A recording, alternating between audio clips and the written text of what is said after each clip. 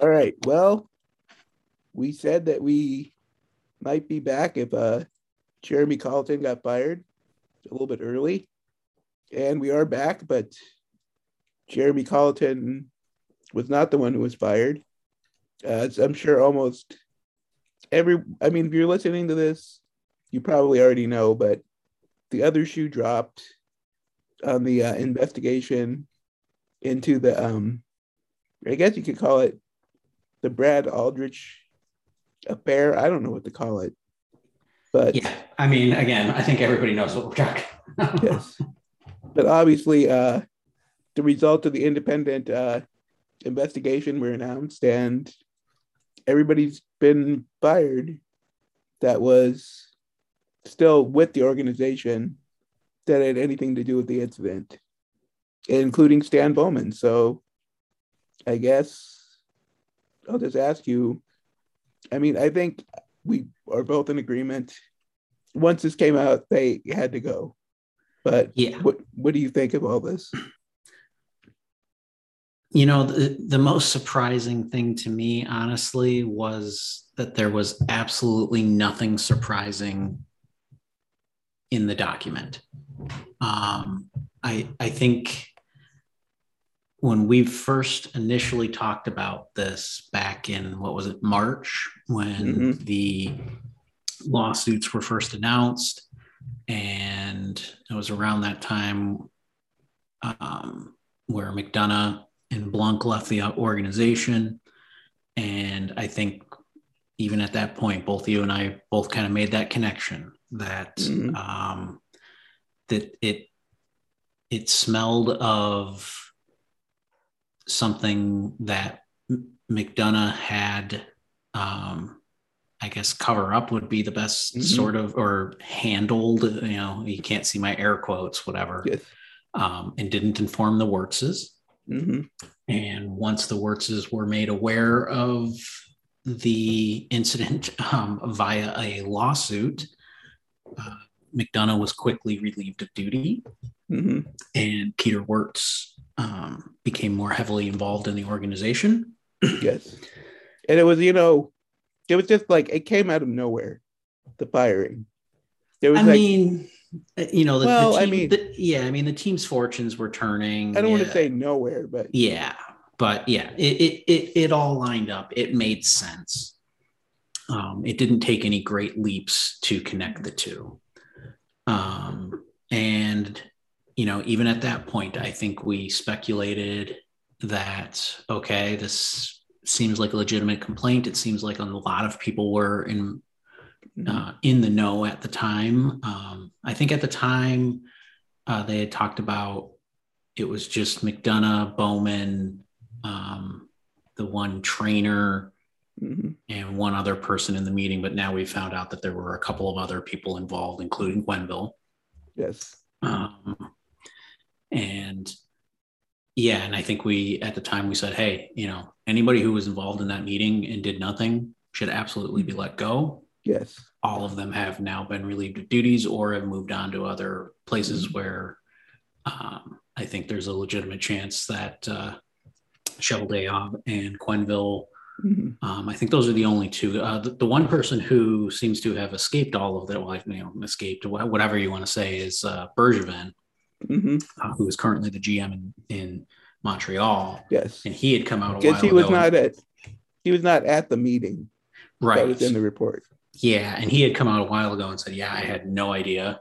And a lot of people were like, that doesn't, it seems a little suspect. But at least from this report, I don't see Bergevin's name mentioned at all. So he does at least seem to be in the clear a little bit. But Sheveldayoff, who's currently with the Jets, he, I believe, also came out and said that, he made some statement a while back that, he wasn't aware or something like that. And that does not seem to be the case. And obviously we talked about at the time, not at the time, but as this developed, that Quenneville denied all knowledge. And I think we both talked about at the time that seemed like a stretch, but we didn't know. Right. The one caveat I think I attached to it at the time was I thought, well, there's at least a possibility that McDonough didn't inform him during the playoffs because, they didn't want to distract. Yeah, and he had such an iron grip on everything. But I also said, I think, well, okay, maybe they could silo that during the actual playoffs, but once the season was over and Aldrich was let go and everything, it seemed ridiculous to me that the information wouldn't have gotten to Quenneville eventually. Yes. But it does seem like Quenneville was made aware of things right from the get-go. Yes. And we have this report, we don't know exactly who. It seems kind of obvious from how Bowman was let go, that he must have cooperated and provided a lot of the details, but I don't know if that's Yeah, that certainly seems to be the case to me. I have not read the entire document at this point. I've basically skimmed through all of it and read some of the important passages from it, that sort of thing. But at least from what I can see, I guess you could say to Bowman's credit, he seems to be the person who has been at least providing the most information. But that doesn't absolve him of any of the wrongdoing from the time. And he did himself no favors with his statement that he released earlier today. Yeah, which basically, for those of you who didn't read it, was to summarize it, was basically, I was just following orders. Right. And I thought my superiors would handle it. Yeah. It's not Which good. I thought that was just pathetic. So that was very disappointing to see. And I guess in regards to Bowman, not only has he been let go by the Blackhawks, I guess it should be noted that he also stepped down as far as Team USA goes. Yes. But again, that shouldn't be unexpected. Yeah. Anyway, I guess just kind of circling back around. I think most of the stuff that we speculated and inferred at the time basically seems like the exact scenario that played out. And, it's unfortunate that, it seems like there was a lot of obvious things, but the due diligence takes time. And, you wish this sort of thing, once they found out about it, they could have done the investigation and hopefully have gotten through it a lot quicker. But, I do understand that it does take time to interview. I think it was like 140 people, something like that. The one thing that is troubling from, I guess, an organizational liability standpoint, in the actual lawsuits, the Blackhawks were making some arguments regarding a statute of limitations of like when they were made aware of things and blah, blah, blah. And from the little bit I've seen, their timeline that they're stating in those lawsuits compared to the timeline that we're seeing in this do not line up. Yes. And the Blackhawks were made aware of things long before. So, they mentioned this in their presentation.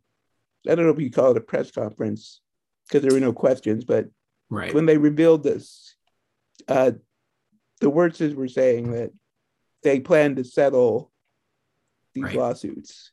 Yeah. So maybe they're just giving up on their legal defense. Until they're settled, they can't exactly give up on their legal defense. Yes, but it certainly seems like there's changing strategies now that they've been made aware of more facts, I guess. And to me, that was always the most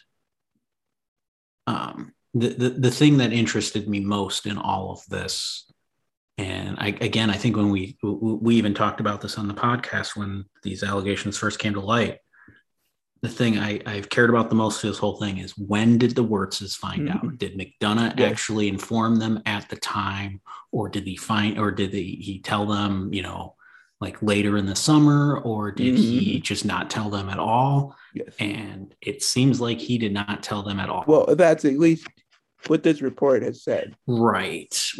That can't be verified at this point, but at least to the best of our knowledge at this point of what's been made public and what's available in this report, the Wirtzes were only made aware of it during or once the lawsuits came about. Yes.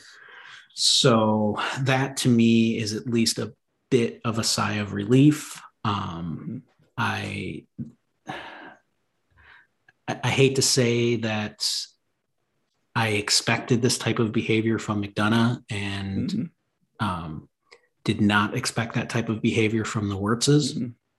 Yes. But yeah. So, well, it's one of those, I think, I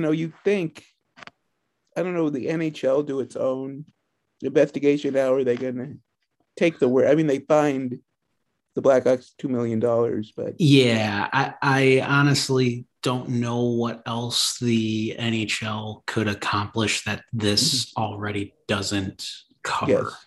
Unless they wanted to force like a sale of the team, like with the Clippers, but I don't think that would happen. No, I don't think that's the case. I mean, at least as in regards to the Clippers situation, there was an awful lot of wrongdoing by the owner, not by the owner's employees. In this case, it seems like it was the employees and not the ownership. And so that's the one thing to me that there's a little bit of a saving grace with this entire crappy situation is that at least it seems like once the Wirtzes were made aware of things, they began taking the steps that were necessary. McDonough was gone, Blunk was gone. Bowman,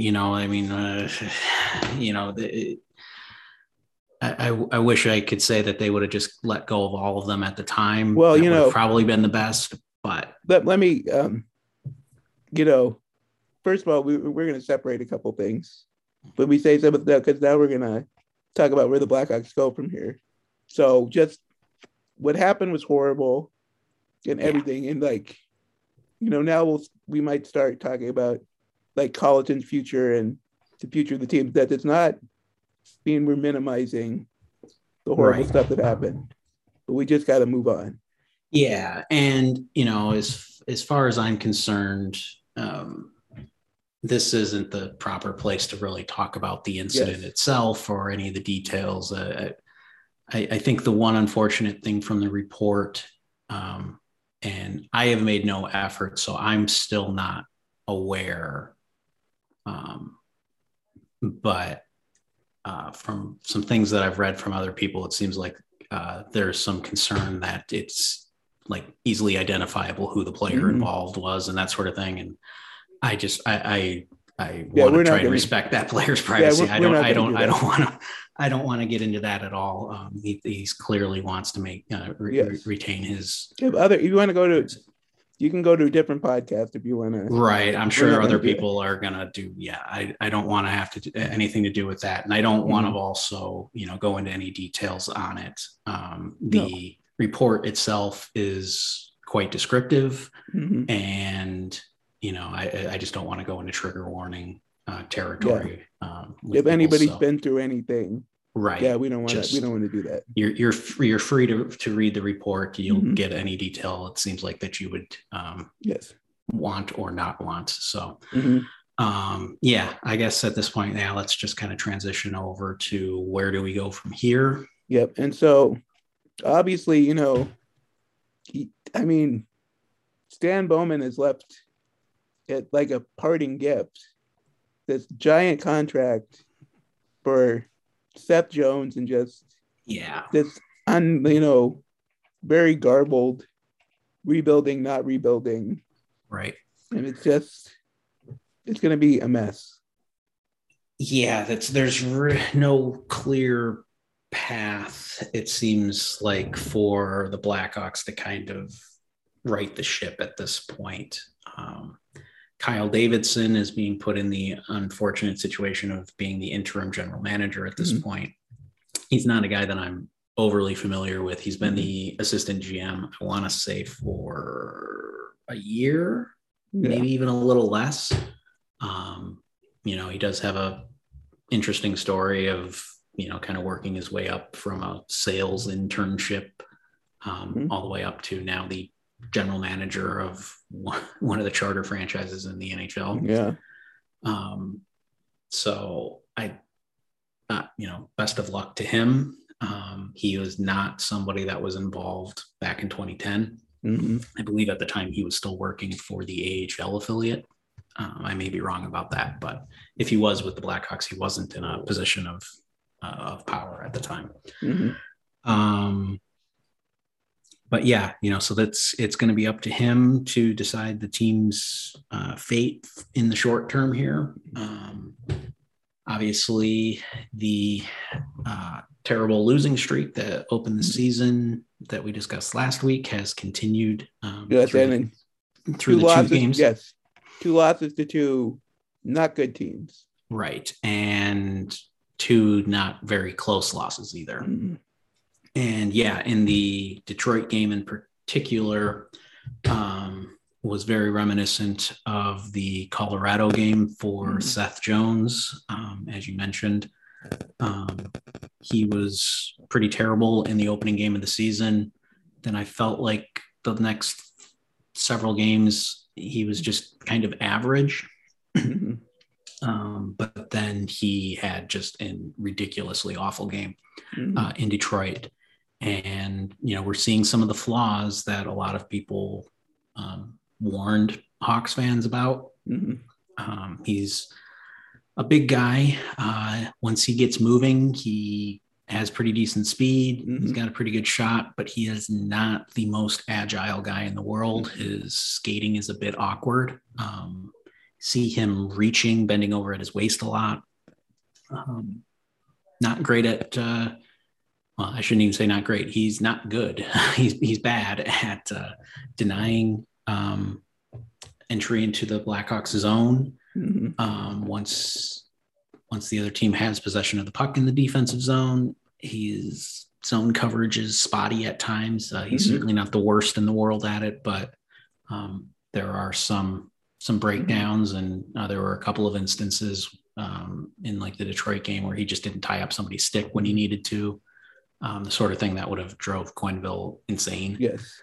And well, the reason, he got the big money, I mean, if you make the positive case for him, it's supposed to be his offensive skill and puck possession. Yeah. And that has not really developed so far this year. No, he's been taking a lot of risks, pushing up the ice, and it's generated some chances here and there, but nothing that has translated really into points, especially at 5-on-5. I believe all but like 1 or 2 of his points this year have come via the power play, which I guess shouldn't be surprising given that the Blackhawks have barely scored 5-on-5 this year. Yes. And so, yeah, he's kind of been out of position at times. Like I said, there were several games there after the opener where he was fine. Yeah, he was okay. He wasn't a liability, but he wasn't making a big difference. He certainly hasn't been a $9.5 million a year player, which also should be noted because I think people forget that contract is not actually even start until next year. He's only making like $5.5 million this year, and he's not even worth the $5.5 million so far. So yeah, that's obviously the big concern. And obviously you got a situation where another player who had a pretty decent start to the year, Dougie Hamilton, was another option, and wouldn't have required the trade. Yeah. What the contracts for both of these guys were big enough risks in and of themselves, but the Jones portion of it's going to have the 2 first-round picks and the former first-round pick and Adam Boquist attached to it. And that's, it's a difficult scenario to kind of come to grips with, given his play and the team's play so far. Yeah. But he's not alone in the new acquisitions playing poorly. No. I mean, Jake McCabe was a disaster the first 3 or 4 games.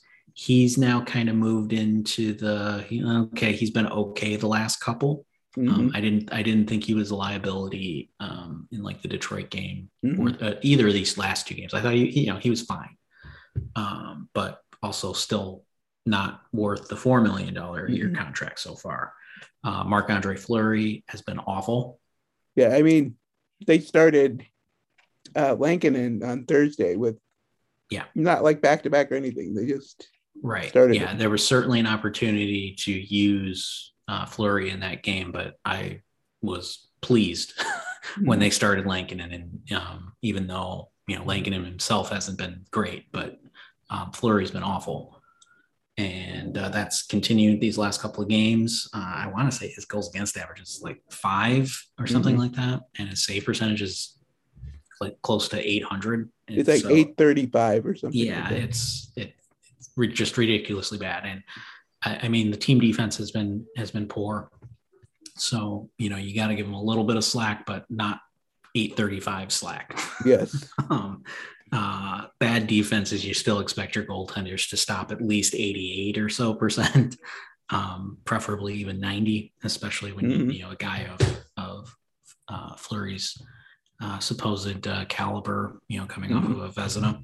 Yes. So, yeah, that's all been a disappointment. And then, then the other big question, I guess, is with Colleton. Like, is it buy him time, or? To me, I think it probably at least buys him this week. I don't see them. Throwing another. I don't see them dumping even more of this on the players. Just like. Would replace him would be Mark Crawford, who is in COVID protocol. Right. So. Yeah, that was the thing I was just about to touch on. Is not only do we have these contract and the the team's record at this point, but in the short term we also have Taves and Borgstrom and Kane and there's a couple other players too. That I'm drawing a blank on, Stillman, but then also Crawford and Jimmy Waite. So they're pretty depleted right now, and at this point, it's certainly possible that the outbreak could even spread further.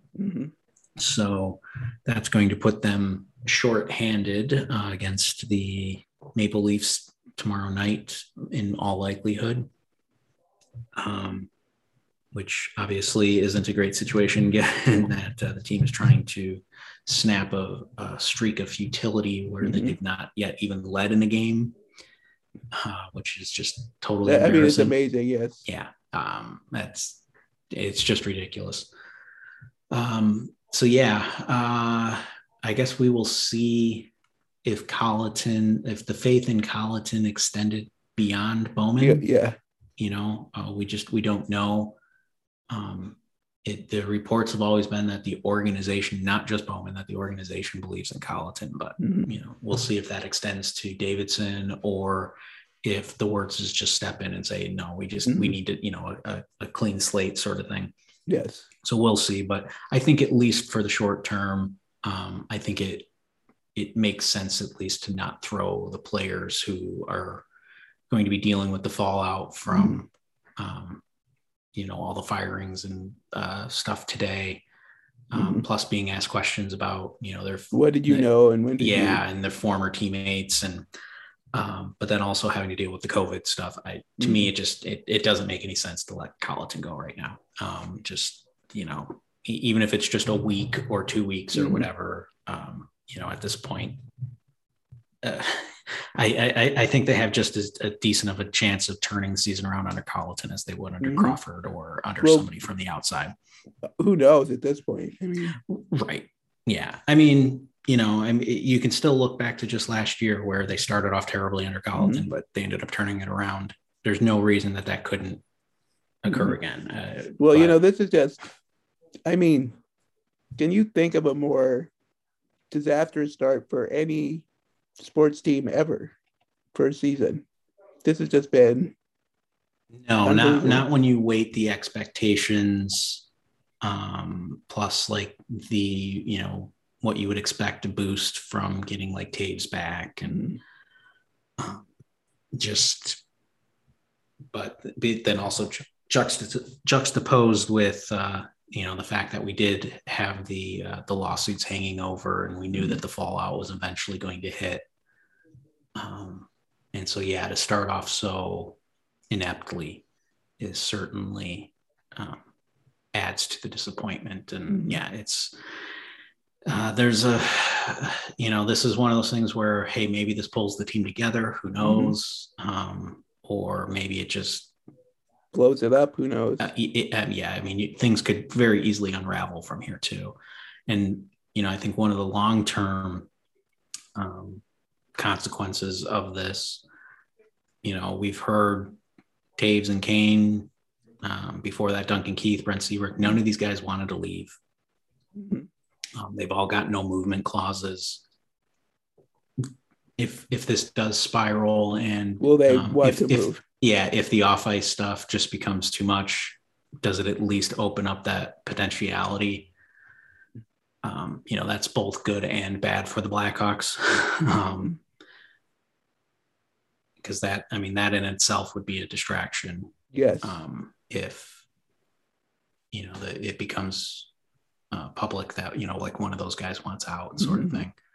So it's, there's so many different ways that it can still go at this point.